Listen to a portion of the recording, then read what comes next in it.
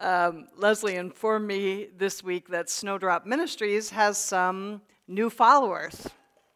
She received a report in her email that said some people began following us from Rwanda this week. There were some from China.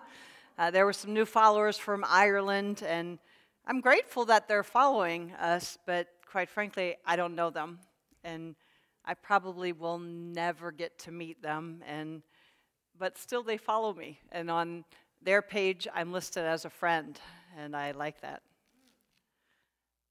My daughter Kendall posted some pictures on Instagram this week, and she said, "Mom, I'm going to post it right now, so go on and like it." And so I went on, I was waiting for the pictures to post, and the second it came up, she immediately had 579 likes, and I'm like, I don't even have that many followers, and she got that in seconds. And so I said to her, "Kendall, how many followers do you have?" And she said, "Oh, probably 2,000. And I'm like, "You don't even know 2,000 people." And she said, "Actually, I do, thank you." And but I thought, how is that possible that people are following you and liking your picture who you don't even know? This past weekend, Leslie and I were clowning around on Snapchat, and we were wasting time with the filters. And I took this frightening picture of her with a filter that gave her a bald head and a goatee and a mustache. And we laughed till the tears rolled down our cheeks. And then I decided that I would send it to her daughter, Haley, so that she could have a good laugh, too. And so I promptly went to the people that I follow on Snapchat, and I pulled up Haley Jessup. And Leslie was intrigued, and she's like, "I didn't even know you follow Haley. I didn't even know Haley had a Snapchat." And I'm like, "Oh, yes, she does." And I'm kind of smug, and I press send and forward that gross picture. I mean, it was a gross picture to Haley. And in the meantime, Leslie was texting Haley, and she said, "Hales, I didn't know that you were on Snapchat." And Haley's like, "I'm not." And I was mortified because I thought I was following our Haley Jessup when apparently I was following a stranger that I didn't even know. And you have no idea how many times I've sent her pictures. And just recently I sent her a video, and I was like, "Hey, girlfriend, just want you to know I miss you and I love you so much." I wish I was lying, but I'm not. And I tell you all those things to tell you that sometimes we follow Jesus like that. We think we're following him, but we're not. Or like Kendall's followers, we follow him, but we don't even know him. And I'm going to be honest with you, I follow some people because I'm curious about their life. I have this pastor's wife who I really like a lot. She's super sweet and loving, and I'm intrigued with her, and I want to know what's going on in her private life. And so I follow her because I get to see what her kitchen looks like, and I get to see, what she wears on her days off, and I'm kind of like I have a voyeur relationship with her where I get to she doesn't even know me. She doesn't know me from Adam, and yet I get to spy in on her life and learn about her at a distance. Sometimes we're like that with Jesus, where we follow him at a distance and we want to learn about him, but we don't even know him. And some of us are like the relationship with Haley, where we think we're following him, but then one day wake up and realize it wasn't him at all. And tonight, we're going to look at a passage where Jesus tells us what it really means to follow him. With all of this social media, I listed 3, Facebook, Instagram, and Snapchat, we have a wrong idea what being a follower really looks like. And so Jesus is going to give us some insight from his word tonight. If you have your Bibles, you can open them to Mark chapter 8. Mark chapter 8, we're going to read verses 34 through 38. There is, this text is paralleled in Matthew 16, 24 through 28, and Luke 9, 23 through 26. But we're going to look at Mark's version tonight. But would you just pray with me before we begin? Father, I want more than anything in this entire world for your people, for me to encounter you at a level we never have before. Lord, I have no interest in just preaching a message tonight. I desperately want your words to penetrate our hearts and our minds, and I'm mindful, Lord, that that is a work of your grace. And so I'm asking you, Father, would you grace us with revelation tonight? Would you grant us a spirit of wisdom and revelation that we might know you better? And Lord, would you just have mercy on us tonight?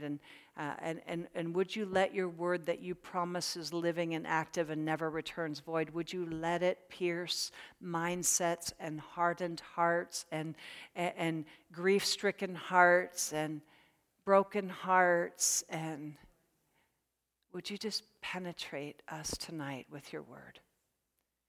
And would you change us and transform us? I'm mindful, Father God, that this is nothing I can do. And so I'm asking you to have mercy, to fill me afresh and anew with your sweet Holy Spirit, to make my words like a sharpened sword, like a pen in the hand of a skillful writer. To let your words have life in this place tonight. And anything that's not from you, I pray, would fall to the ground and die and be swept away. And that only your words and your truth would remain. In Jesus' name, amen. Jesus says in one of my favorite passages, he said, this is eternal life. How many of you can finish that verse for me? He said, this is eternal life, that what? You may know me. This is eternal life, that you know me. We've really dumbed down what is eternal life. We've made it into a prayer that we can pray to get to heaven.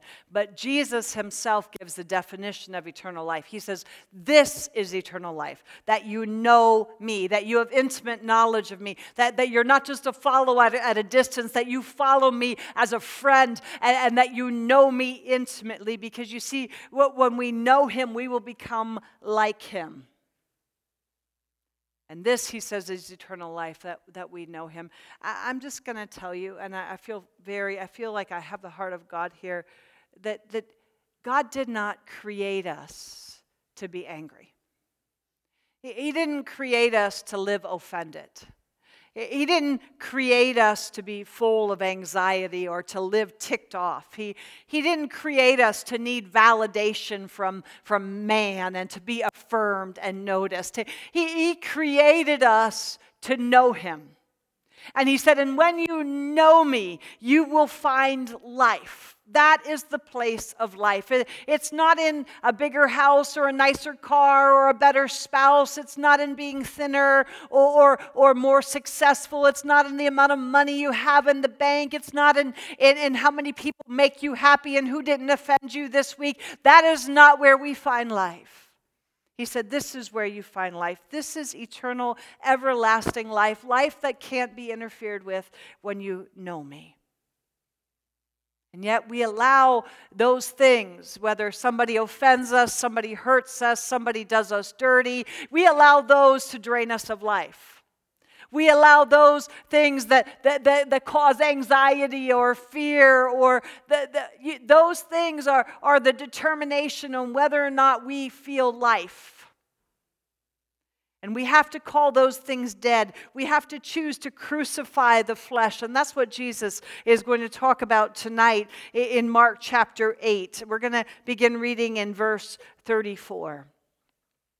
And when he, Jesus, had called the people to himself, I love that.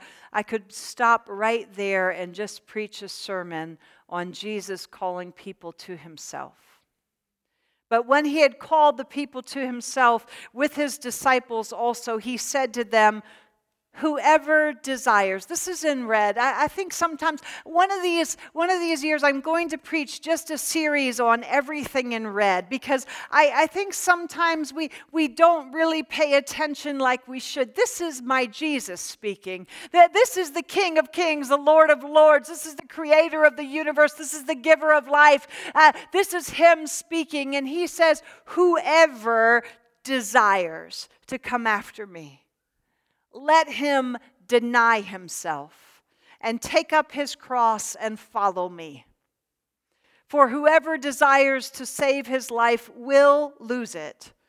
But whoever loses his life for my sake and the gospel's will save it.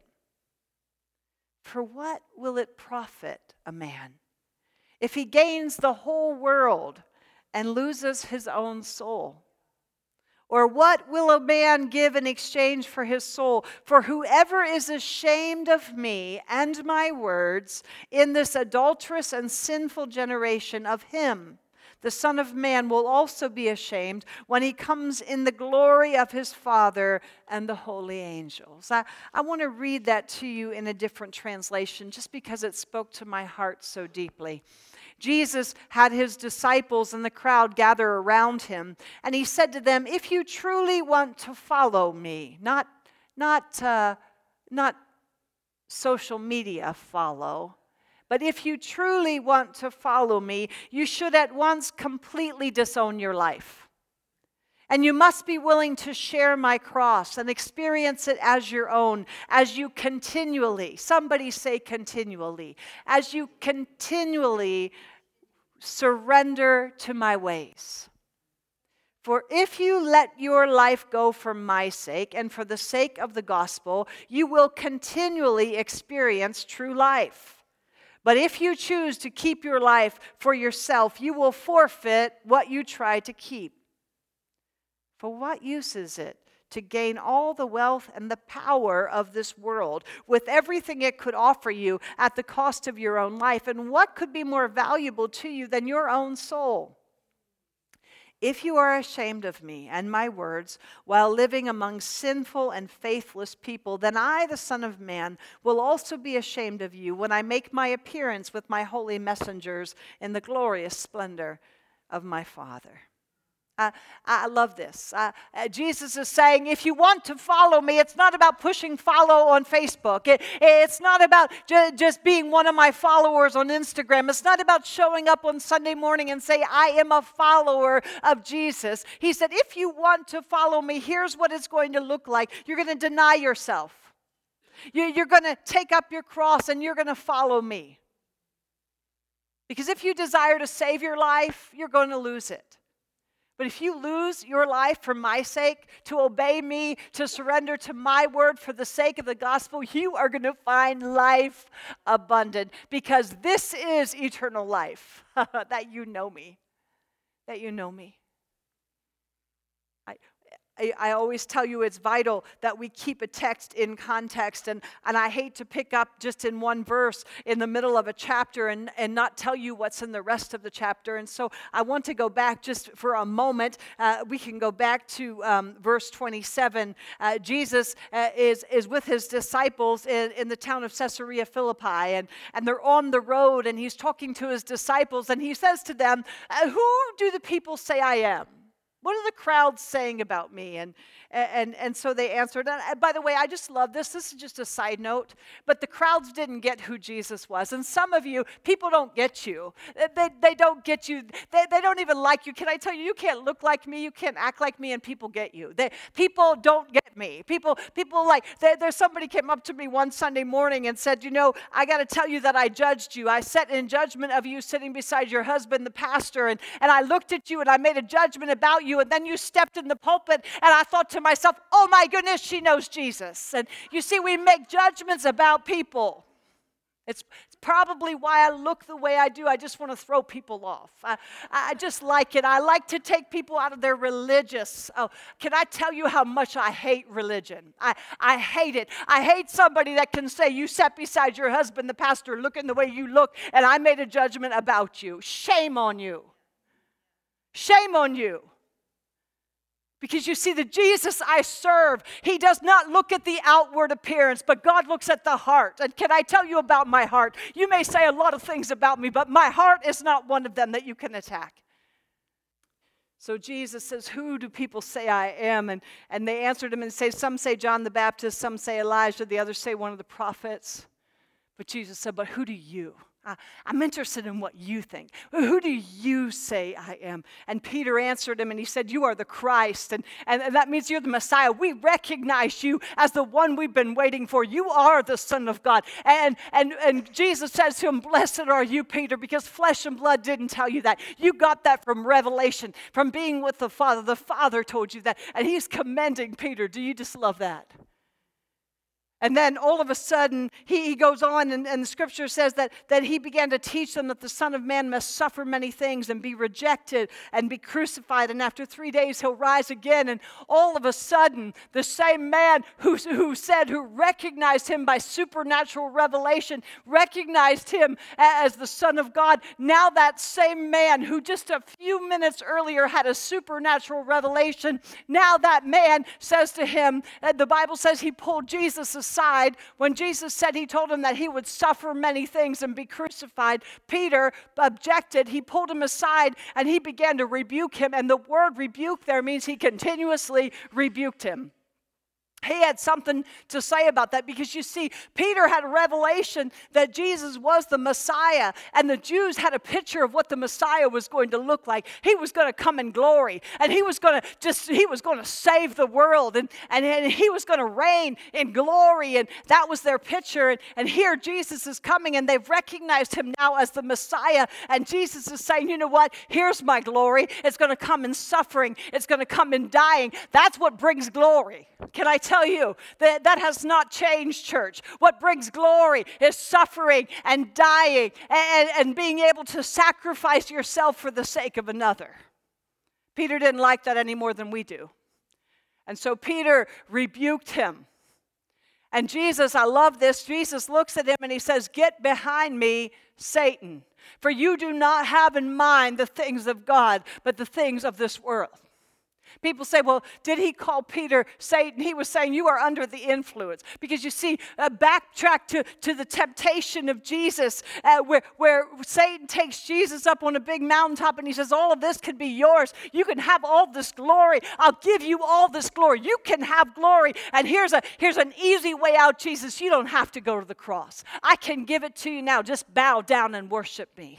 There's a shortcut to glory, Jesus, and it can be yours. And Jesus said, he begins to quote scripture.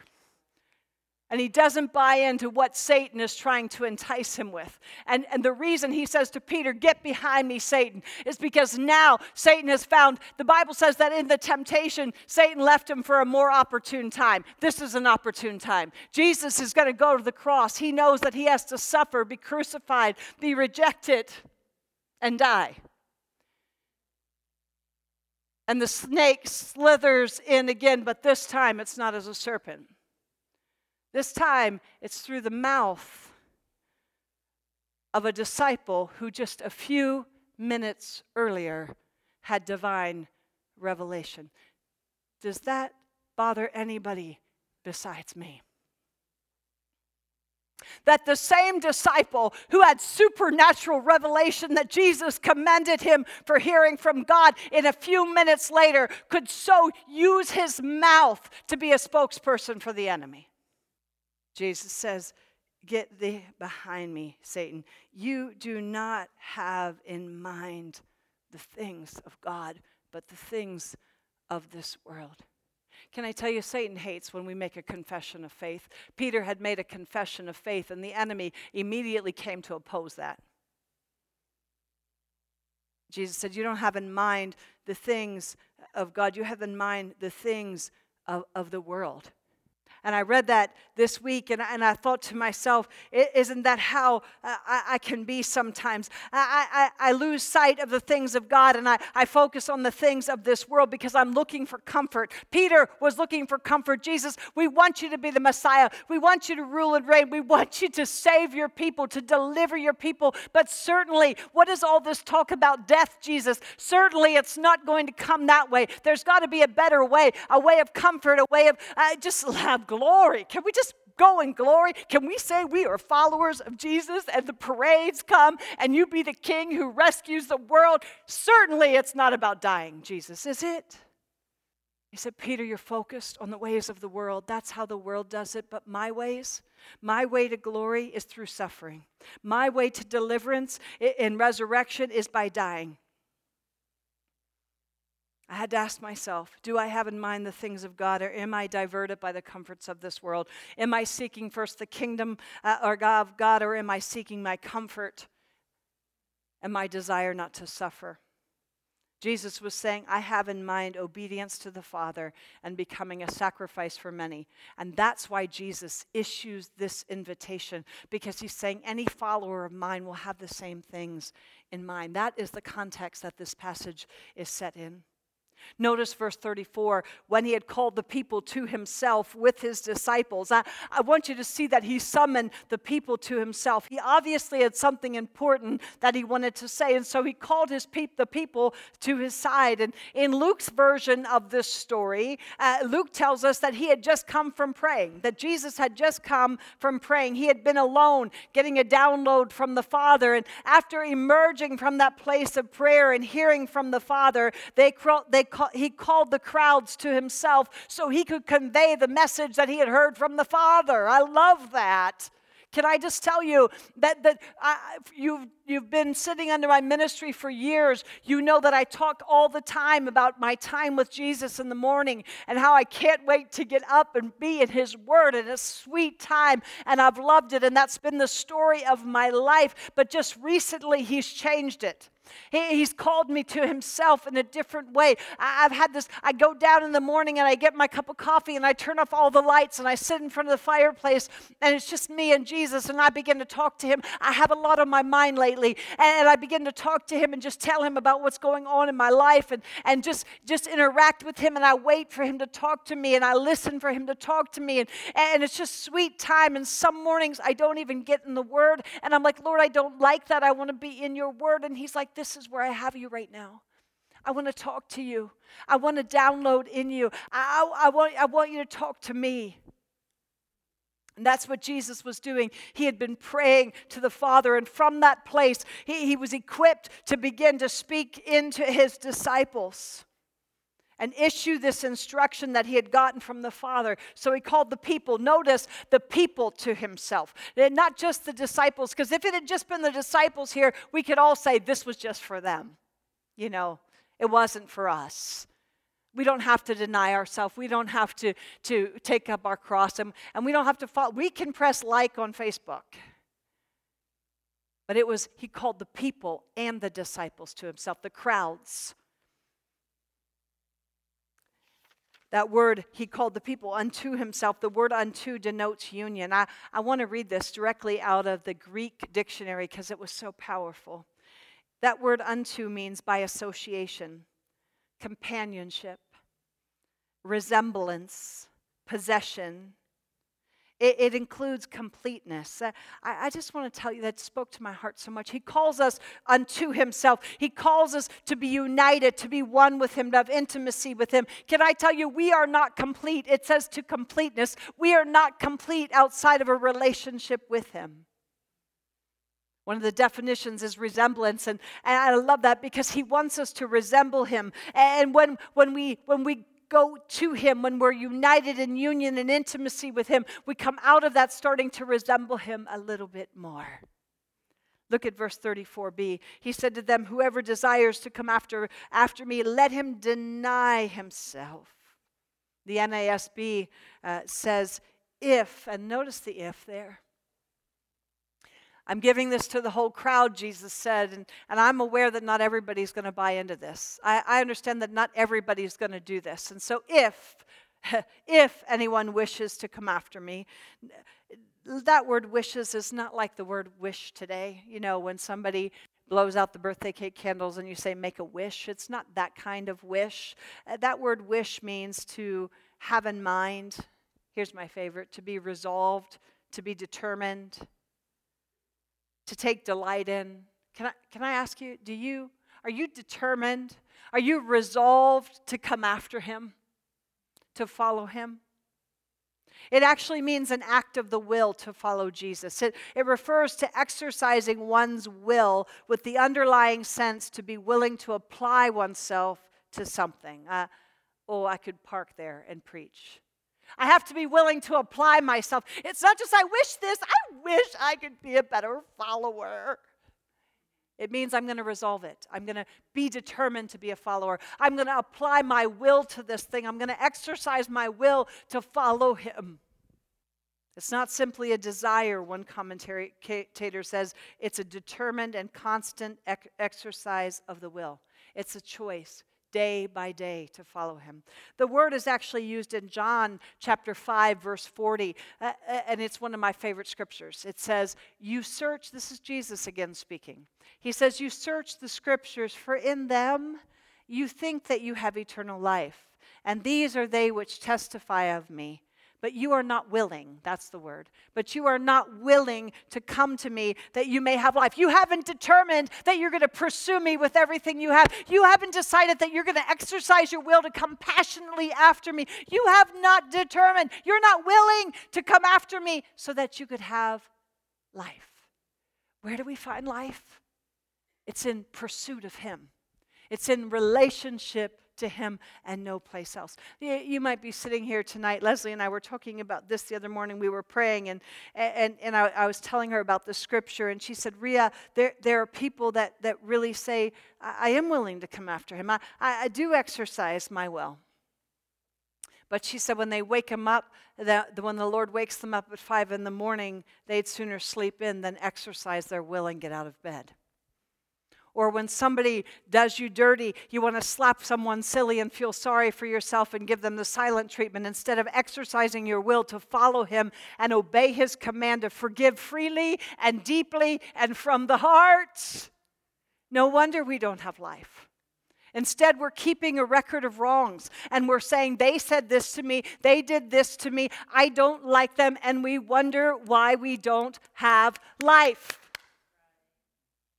Because it's an exercise of the will to go after him, to follow him, to obey his word, to surrender to his will for our life. That is the place we find life. The idea is coming to him as a disciple, as one who obeys his commands and follows him in obedience. Karen's skit, I loved it because it showed that picture so much. We want to do it, we just want a nicer cross. We don't want it to involve death. We want to dress it up and put some gems on it, and there has to be a better way. Verse 34b, let him deny himself. That word deny means, I love this, to affirm that one has no acquaintance or connection with someone, to disown. Remember Peter, when Jesus was about to be crucified, Jesus was arrested and he's in the courtyard and they say, hey, that's one of his followers right there. And what does Peter say? I don't know that man. And the Bible says he denied him. That's the word. It means I have no association with him. I'm completely disowning him. And that's the word that Jesus uses when he said, this is what you're going to do. You're going to deny yourself. Deny yourself. It means to forget oneself, to lose sight of oneself and one's own interest. It's a very strong word. The Amplified says, if anyone intends to come after me, let him deny himself, forget, ignore, disown, and lose sight of himself and his own interests. It means he will say no to himself, to his out-of-control emotions, to his selfish desires, to his fleshly yearnings, and instead choose to say yes to the commands and the instructions of Jesus Christ. If anyone wants to come after me, let him deny himself. To forget oneself, to lose sight of oneself and one's own interests. It means to refuse to recognize or acknowledge. That means when my flesh rises up and says, take offense to that, you say, I'm denying that. I'm denying that flesh. When my flesh rises up and says, be hurt by that, nope, sorry, you don't win. I'm denying it. I'm pushing that down in. I'm crucifying that thing. When your flesh rises up and it says, you get angry about that and have the last word, you say, nope, I'm following Jesus. I'm obeying his commands. I'm merciful. I'm forgiving. I'm loving. I'm kind. I'm long-suffering. It means to dethrone yourself. It means to stop living for yourself and your comforts and your desires anymore. And I want you to hear me. If you miss everything else I say tonight, I want you to see that this is a requirement for following Jesus.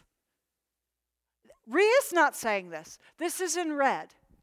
If anyone wants to come after me, let him deny himself, take up his cross, and follow me. Here, I think, is the problem. That even though it's in red, even though we know it's truth, even though we know that God is not a man that he should lie, nor the Son of Man that he should repent, that he's not sorry for saying what he said, even though we know all that here, we don't really believe it. Because if we really believe that this was Jesus saying, this is how you follow me, this is what it looks like, we would do it. And yet we justify not doing it. To deny oneself implies that we will refuse to recognize and acknowledge our own will and desires and seek God's will and walk in obedience to his word. It's choosing to lose ourselves that we sell out for him. But we are in a culture that is teaching us, even from the pulpit, we are preaching a gospel message that exalts self. And we are in a culture that likes to indulge self instead of deny it. Christianity can become all about us instead of all about him. Even our worship songs today are more about what he can do for us than what we can do in worship to him. Jesus said, if any man would come after me, let him deny himself. That word deny is in the aorist imperative. Let me tell you what that means. The imperative, Friday morning people, is what? A command.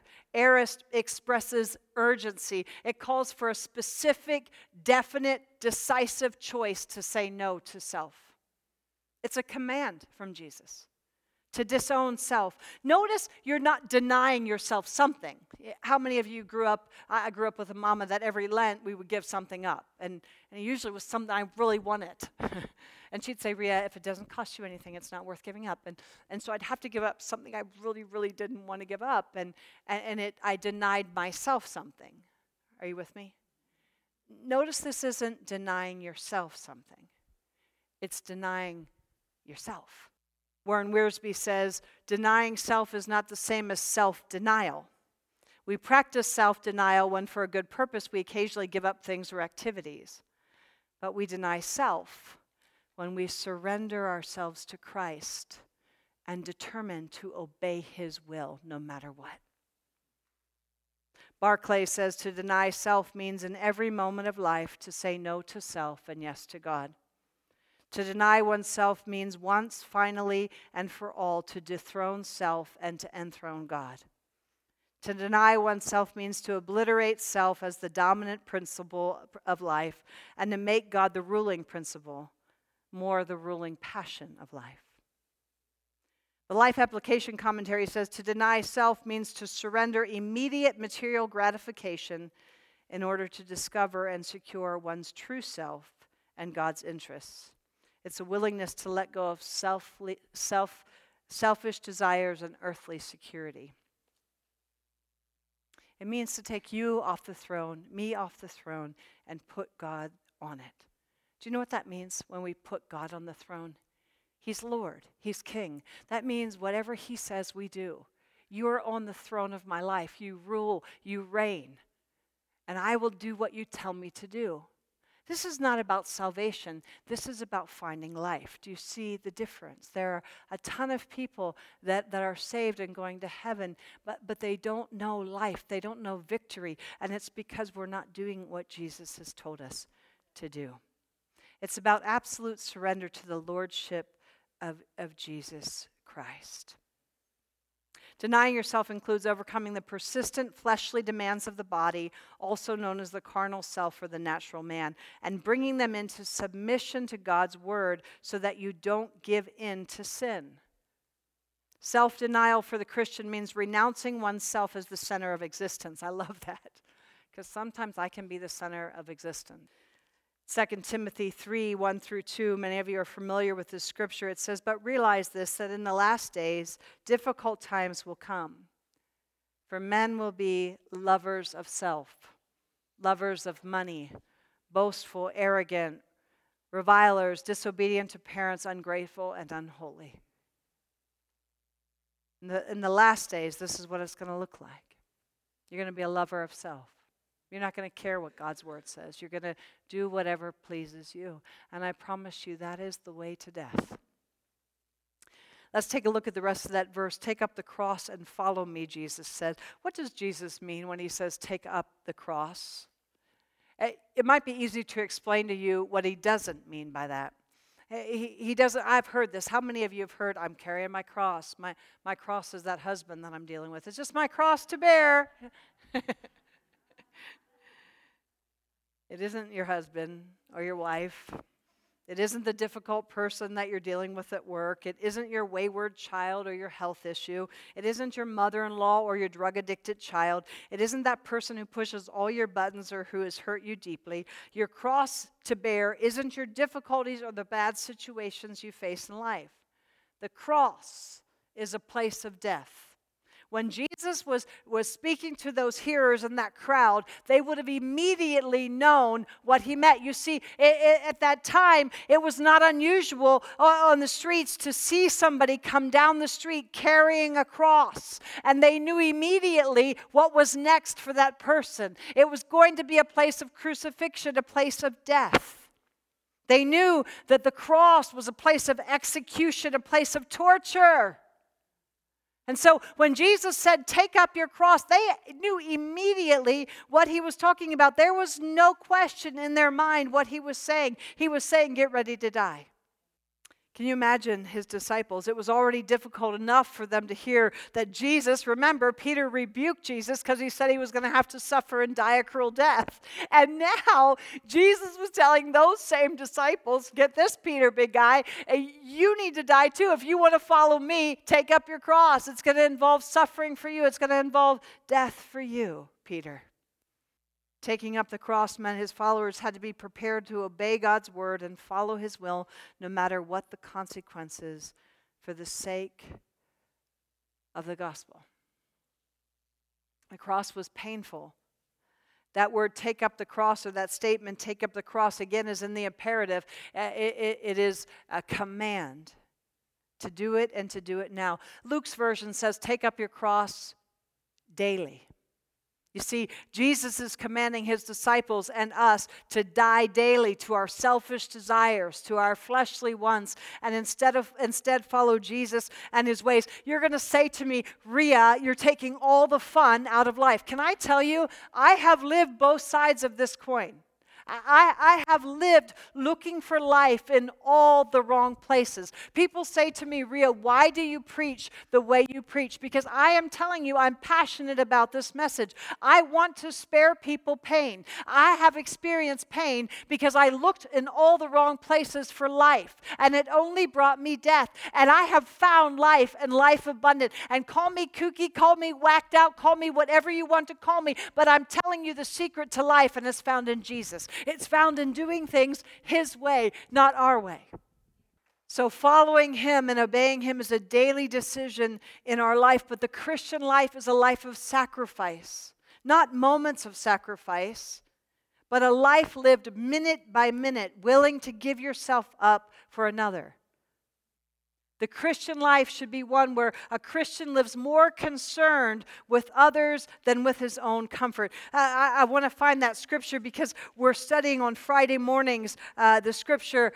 We're studying the book of Philippians, and we read a scripture in Philippians that spoke to our hearts so deeply, and it says, let each of you look not only to his own interests, but also to the interests of others, having this mind among yourself, which is yours in Christ Jesus, who though he was in the form of God, did not count equality with God a thing to be grasped, but emptied himself by taking a form of a servant, being born in the likeness of man, being found in human form. He humbled himself by being obedient to the point of death, even death on the cross. That same book of Philippians says, treat others better than yourselves. What if we live that way? What if we live putting others and their needs before ours? mimicking what we saw Jesus do. While we were yet still sinners, we weren't even sorry. Can I tell you, this is profound love. This is profound sacrifice. I was not even sorry for what I did. I was still an enemy of his when he died for me, when he sacrificed for me so that I could have life and have it more abundantly. And he calls us, if we're going to be followers and not pressing follow on Facebook, but if we're going to be followers and mimic and imitate his example, we have to deny self. We have to die to what we want for the sake of another. We have to sacrifice for the good of another. This is not a one and done surrender. It's a daily moment by moment decision. A decision to pursue his word and not our selfish desires. I love this. I heard Lisa Bevere years ago say this. She said, the cross, when Jesus says take up the cross, we need to understand it's an order, not an ornament.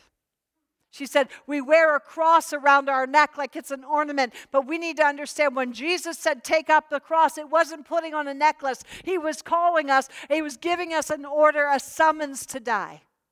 Remember the context in which Jesus issues this invitation to follow him. He's saying, follow me. This is what it looks like. Deny self and die. And Jesus invites every one of us to follow him. But those who desire, who wish to follow him, have to be willing to meet these two requirements: to deny self and to take up the cross. Following Christ doesn't mean walking behind him. It means following his example. It means mimicking his life of obedience and sacrifice. It means being willing to die for the sake of another. That word, that phrase, take up their cross, I found a commentary that said, it defined it. It said, this was used by those who, on behalf of God's cause, do not hesitate cheerfully and manfully to bear persecutions, troubles, and distresses, thus recalling the fate of Christ and the spirit in which he encountered it. Can I tell you, the cross was a place of saving power. It wasn't just a place of death.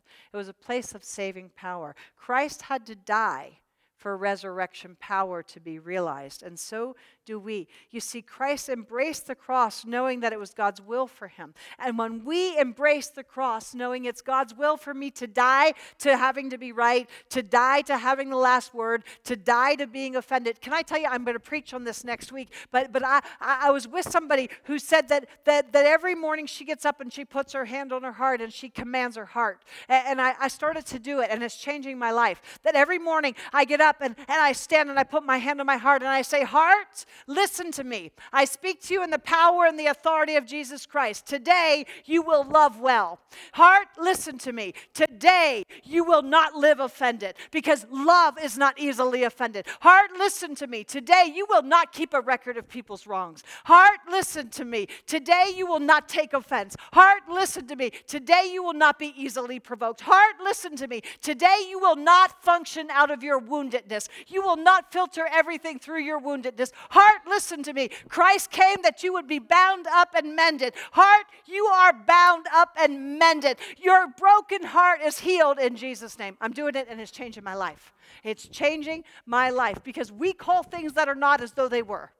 And every morning I get up and I call this heart that has been broken and has been put through the ringer, and I start calling it what it is not. And it's changed. Where did I get that? I'm going to preach on it next week. It's going to be a good message. I'm just telling you. But I have no idea why I just shared that with you.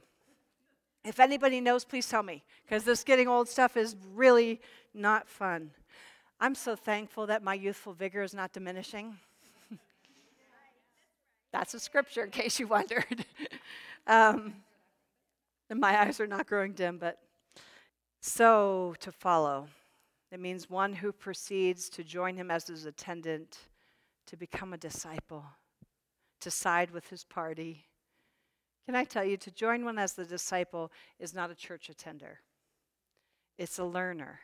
And a disciple learns from the one they're following and mimics their example. Do you remember playing Follow the Leader when you were a little girl, little boy? You had a leader out front and you followed them and you would do everything that they did. That's what Jesus is talking about. If anyone wants to follow me, this is what it looks like. You're going to do what I do. You're going to mimic me in perfect obedience. Verse 35, whoever desires to save his life will lose it. But whoever loses his life for my sake and for the gospel's will save it. I want to just tell you, I promise I'm finishing, but you have to hear this. This word save is so interesting. It means to keep safe and sound. To rescue, Lord, help me to say this the way you showed me. To rescue from danger or destruction. To keep safe from injury. How many of you want to keep your life safe from injury?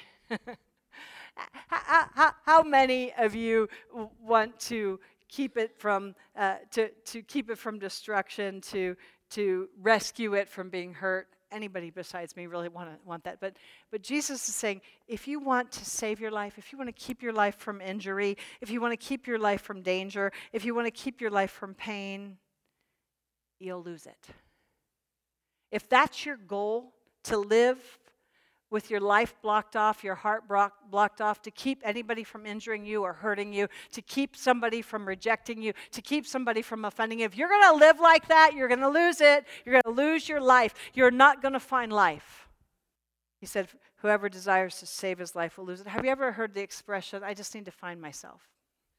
Dave and I counsel with married couples all the time, and inevitably, pretty often, right, we have people say, I'm going to leave, I'm going to divorce him because I need to find myself.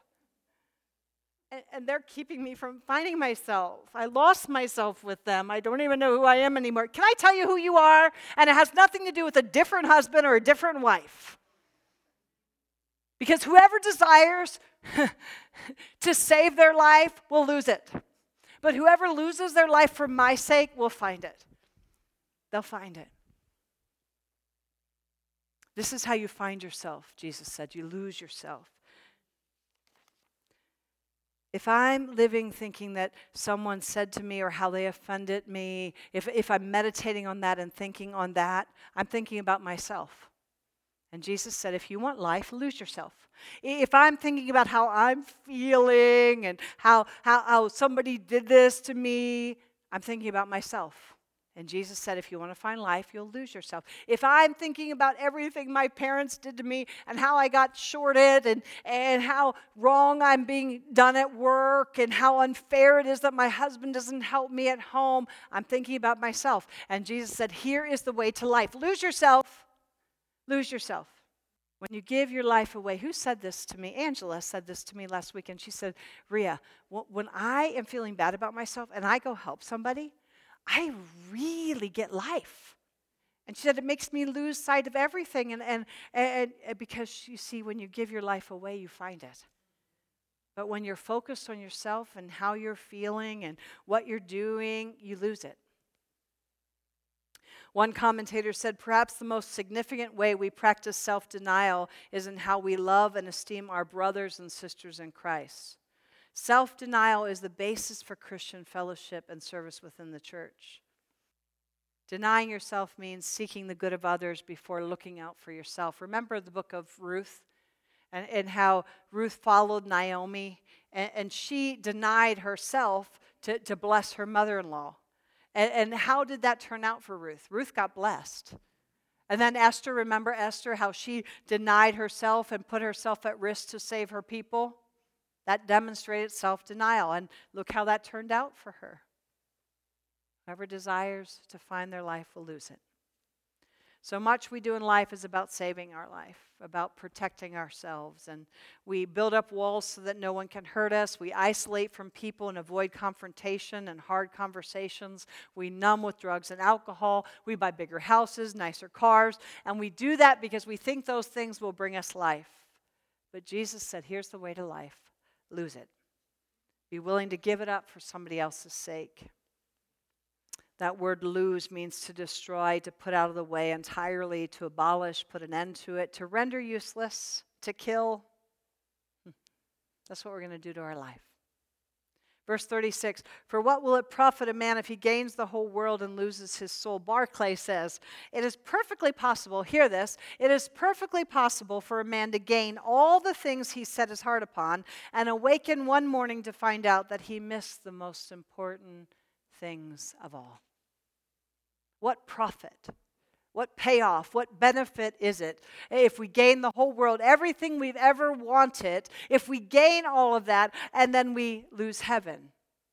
There are people who spend all their energy and their resources seeking pleasure, and they think that that will bring them life, but Jesus makes it clear that we can gain all of those things and have a good life here on earth and lose our soul in eternity. I'm telling you, I felt this all week long. I felt like there were even people. I said to the Lord, I'm going to give a salvation message because I feel like there are people here that you're going through all the motions, but you've never sold out for the Lord. You press like you're a follower, like you follow social media, but you are not following Him, denying self, taking up your cross, and wanting to obey Him and walk and imitate His example. And I'm telling you, hear me say tonight, what would it profit you to gain this whole world, to be in church and never miss a Sunday, but you're not a follower and you lose your own soul? Please understand how deeply I feel this right now. I am telling you, we are not messing around. There's a hell to shun and a heaven to gain, and it's serious business. It is serious business. That is eternity. That is forever. And where will you spend eternity? And we have to stop playing games. We are not a follower like Kendall's 1,477 followers. We don't follow like that. We can't say, I press follower, so I must be one. No, Jesus is saying, this is how you follow me. If any man wishes, desires, wants, is determined to come after me, let him take up his cross, deny himself, and follow me that way. Because if you want to gain to gain life, you'll lose it. And I don't want you to wake up one day and say, what did it profit me to gain this whole world, to have a nicer house and more friends and a great job and a great marriage? And what did it profit me to have all of that and to lose my soul? And then he says, and if you're ashamed of me, if you are ashamed of me. See, there are people that Karen's drama, can I just stick it under my coat so nobody sees it? If you are ashamed of me before man, I will be ashamed of you before my Father. See, in Jesus' day, they paraded their cross. The person who was going to be executed, they had a parade, and they had to carry it down the street. It was they would humiliate them, they would mock them, they'd spit on them, and it was hard work to lug that cross through the streets. But it was a declaration that I'm going to die. And you see, some of you, people say to you, you're weird, or you're just strange. I'm parading my cross. I'm not ashamed. You see, I am not ashamed of the gospel of Jesus Christ. For it is the power of God unto salvation. Do you understand what that means? The word salvation means deliverance. It means rescue. It means prosperity. I am not ashamed of the gospel of Jesus Christ, of the good news of Jesus Christ, because here is what I understand. It is the power of God unto deliverance. It is the power of God unto wholeness. It is the power of God unto prosperity. There is no other way, so I am not ashamed of it. I'm not going to apologize for it. I don't care if you think I'm whacked out. Can I tell you, I have found the way to life. And there is no other. There is no other. This is the way to life. Jesus said, forever is ashamed of me. That word, ashamed of me. I'll tell you, nobody wants to identify with a loser. I asked Don to put some pictures up on the screen tonight because I did not know this. I said to Dave, what is a picture of identifying with a loser? Because that's what Jesus is saying. Because the world looks at him and says, that's a loser because look at he's giving himself up. He's not having fun. Nobody wants to identify with a loser, do you? And Dave said, Ria, the saints. In 1980, The Saints, the New Orleans Saints, the football team, they were winless. And it didn't look like they were going to be capable of turning things around. And so they called them the Aints. And there was a local sportscaster who he was known for reporting on the Saints in front of funeral homes or in front of a casket, because he would be like, this is the team I'm representing. And so one day he got this great idea that he would put a paper sack over his head in honor of the New Orleans Aints. And it started this, and he said he was going to wear this paper bag because he was ashamed of his team. And he was going to wear this paper bag over his head every game until they won. And so it started the Bagheads. And you know, it's all through college sports, all through professional sports, that people will put a bag over their head. And it's them saying they're ashamed of their team. They're the Aints. And so when I said to Dave, you know, Dave, nobody wants to be associated with a loser. Can you give me an example of that? And he said, oh, this one right now. And that was Peter. Peter wanted to serve a Jesus who was the Messiah, who came in on his white horse and saved the world and ruled and reigned in glory and dominion and power. And that's why he rebuked him, because nobody wants to be associated with a loser. This is not what I thought it was going to be like. This is not kingdom, Jesus. You must not be who I thought you were. And Jesus was saying, Peter, it's about losing that you gain.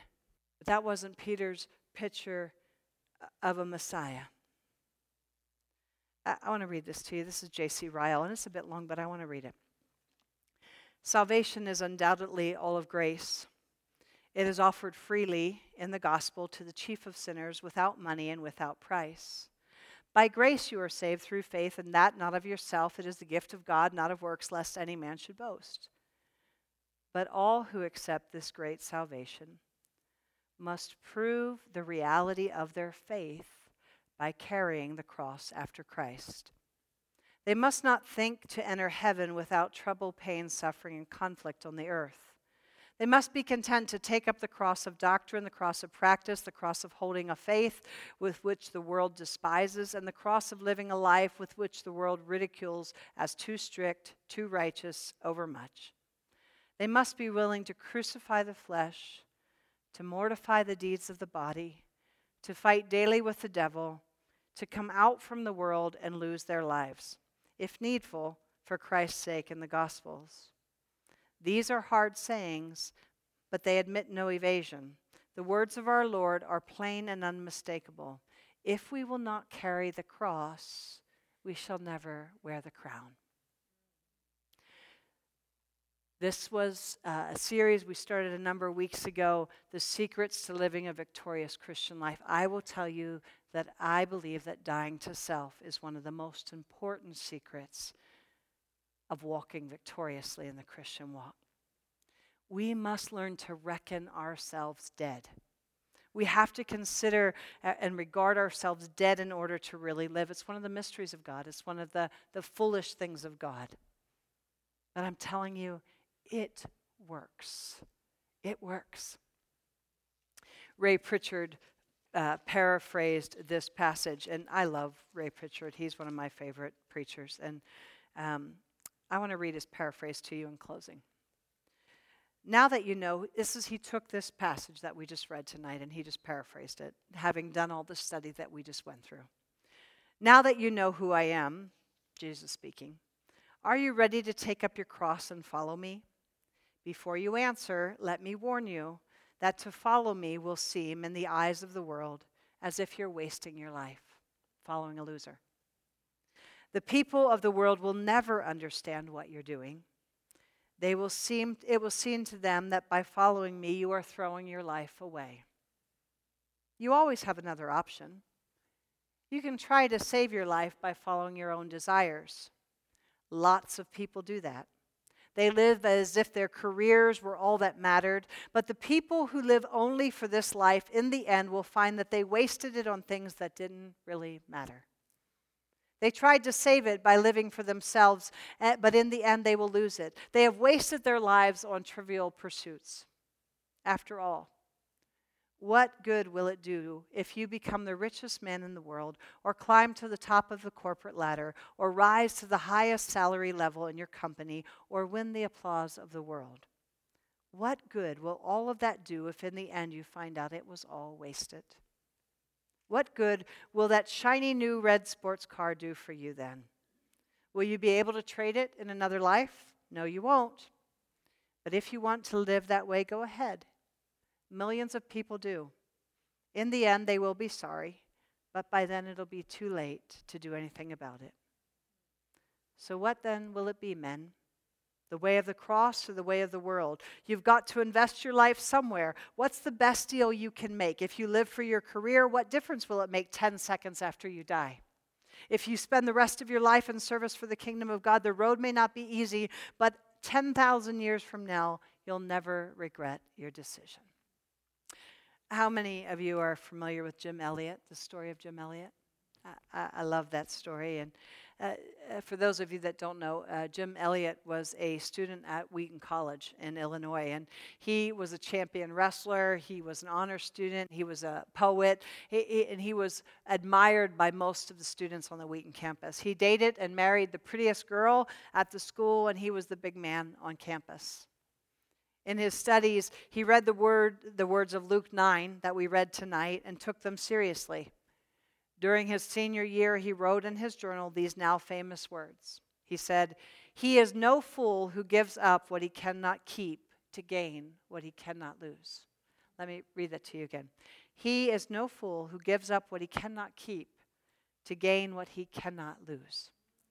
So God called Jim Elliot to be a missionary, and he was going to take the gospel to an unreached tribe of people, the Auca Indians in Ecuador. And so they found his journal, and he wrote in his journal, "Glad to get the opportunity to preach the gospel of matchless grace to our God to a stoic pagan Indian. I only hope that he will let me preach to those who have never heard that name, Jesus. What else is better in this life? I have heard of nothing better. Lord, send me." And send him, God did. Unfortunately, he and 4 of his associates were killed by the warriors before they could share the gospel with them. Jim gave up what he could not keep. He gave up his earthly life to gain what he could not lose, eternal life. But due to the publicity generated by the martyrdom of these missionaries, thousands of other young men and women decided that they would go to the mission field and go to this group of Indians. And so the widows of these martyred missionaries went back, and they led that tribe to Christ. And so Jim Elliot did not die in Ecuador. Years later, a young man traveling from Ecuador flew on a small plane over that country. And the pilot knew of Jim Elliot's ministry and this young missionary. He said, "When we fly over the place where Jim Elliot and the others died," he said, "could you show me that place?" He said that to the pilot. And the pilot said, "I cannot take you there." And this young man said, "Why not?" And he said, "Because Jim Elliot did not die in Ecuador." And the young man was perplexed. He said, "Yes, he did. He died in Ecuador. The Indians murdered him." And he said, "Yes, I know that Jim Elliot died here in Ecuador, but Jim Elliot's body died in South America," he said, the pilot. But Jim Elliot died while he was a college student at Wheaton College several years before, when he yielded his life to God no matter what the consequences. No matter what the consequences. Being a disciple requires that we follow Jesus to the cross and being willing to die to self. Jim Elliot died all those years earlier when he made the decision to follow Jesus no matter what. His body died in Ecuador, but he was dead a long time before that, and that's why he could be so effective for Christ. So to flesh this out, if any man wishes to come after me, if you want union with me, if you want intimacy with me, if you want completeness in your life, this is what you'll do. You'll deny self. That means your fleshly desires. That means it's all about me. I'm hurt. I'm angry. I'm rejected. I feel abandoned. I don't feel like I matter. Nobody notices me. I want what I want. I want to go out and party. I want to have a good time. I want to get drunk as a sky. Me, me, me, me, me, me, me, me, me. I'm going to deny self. And I'm going to take up my cross. And I'm going to die daily, minute by minute, making a choice to follow the example of Christ, to look out not for my own interests, but for the interests of others. And to imitate him in everything I do. That is the way of life. I'm telling you, it's the way of life. You can be in the most miserable marriage in the whole wide world and have life abundant, because it isn't about what that person can do for you. It's about what you're getting from God. It's about the life that you get in doing it his way. Okay, Lord, you tell me to forgive. I want to slap them silly. But because you say so, I'm going to die to wanting to slap them silly. Am I fleshing it out for you? And I'm going to take up the cross. I'm going to die to that. I'm going to deny my fleshly desire to get even. And I'm going to love well. Because I'm going to put their best interests before my own. And that is the way to life. I could give you 500 other examples. But does that flesh it out for you? Do you see that? And every day, minute by minute, we have the ability to do that. The same power that raised Christ from the dead lives within us. I promise you, try it. This is the way to life. It is when you lose your life that you gain it. And so this week, I want to challenge you. And maybe you do what I do in the morning. And I'm telling you, this is so cool. Heart, listen to me. I speak to you in the power and the authority of Jesus Christ. You will not be offended today. You will not take offense. You will not be easily provoked today. You're not going to keep a record of people's wrongs today. You are going to love generously and freely. You're going to overflow with love. You're going to ooze love, heart. And heart, hear me, you've been wounded. You've been done dirty. You've been broken so many times. But listen, heart, you're being mended today. And you're not going to function out of that woundedness anymore. You are going to love well. Do you see?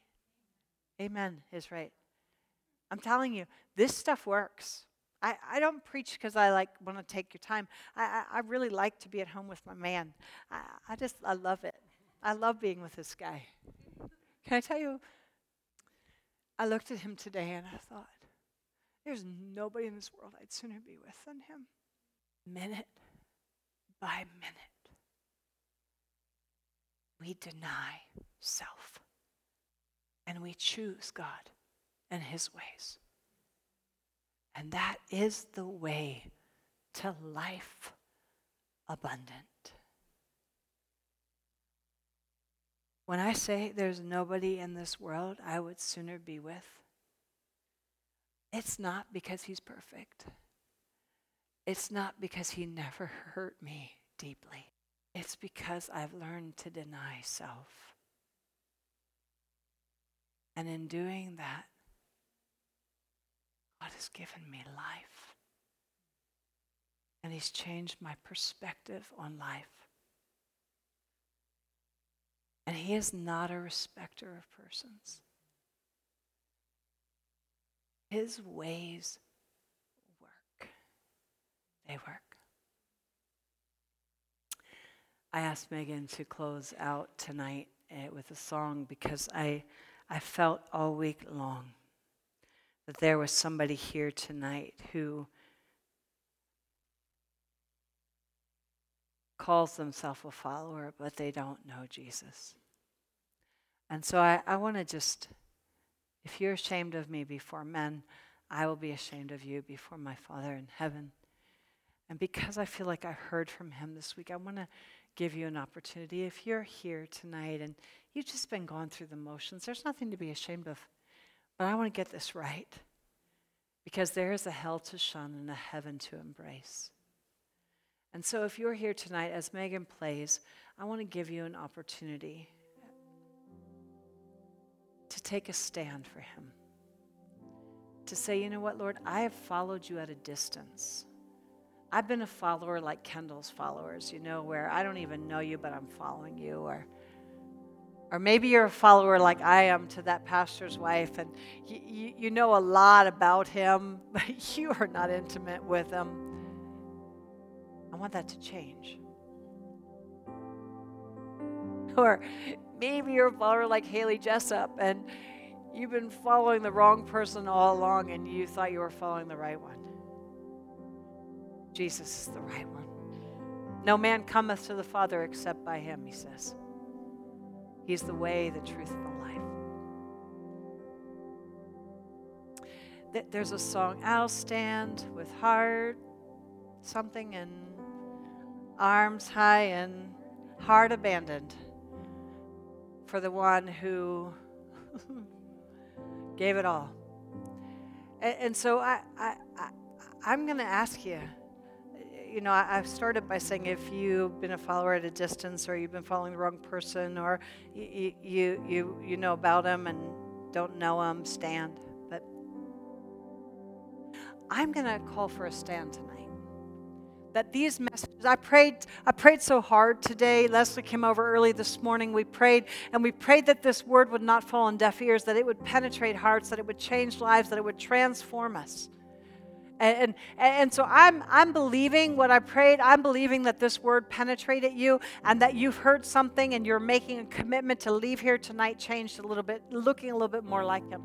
And so if you heard me, Jesus said, if any man wishes to come after me, he needs to deny himself, take up his cross, and follow me. And he has to lose his life to find it. And he can't be ashamed of me or the gospel. And if that's you tonight, and you're going to say, Lord, I'm going to take a stand for you, and I'm going to say, I am not following you at a distance anymore. I am making a commitment to be a sold out, laid down lover of yours. And I am making a stand that I'm going to start telling my heart what to do. And then I'm going to deny that flesh. And I'm going to take up my cross. And I'm going to sacrifice for the sake of another. And I'm going to find life abundant. If that's you, as Megan plays, you say, Rhea, that's ridiculous. Do I have to do that? No, you don't.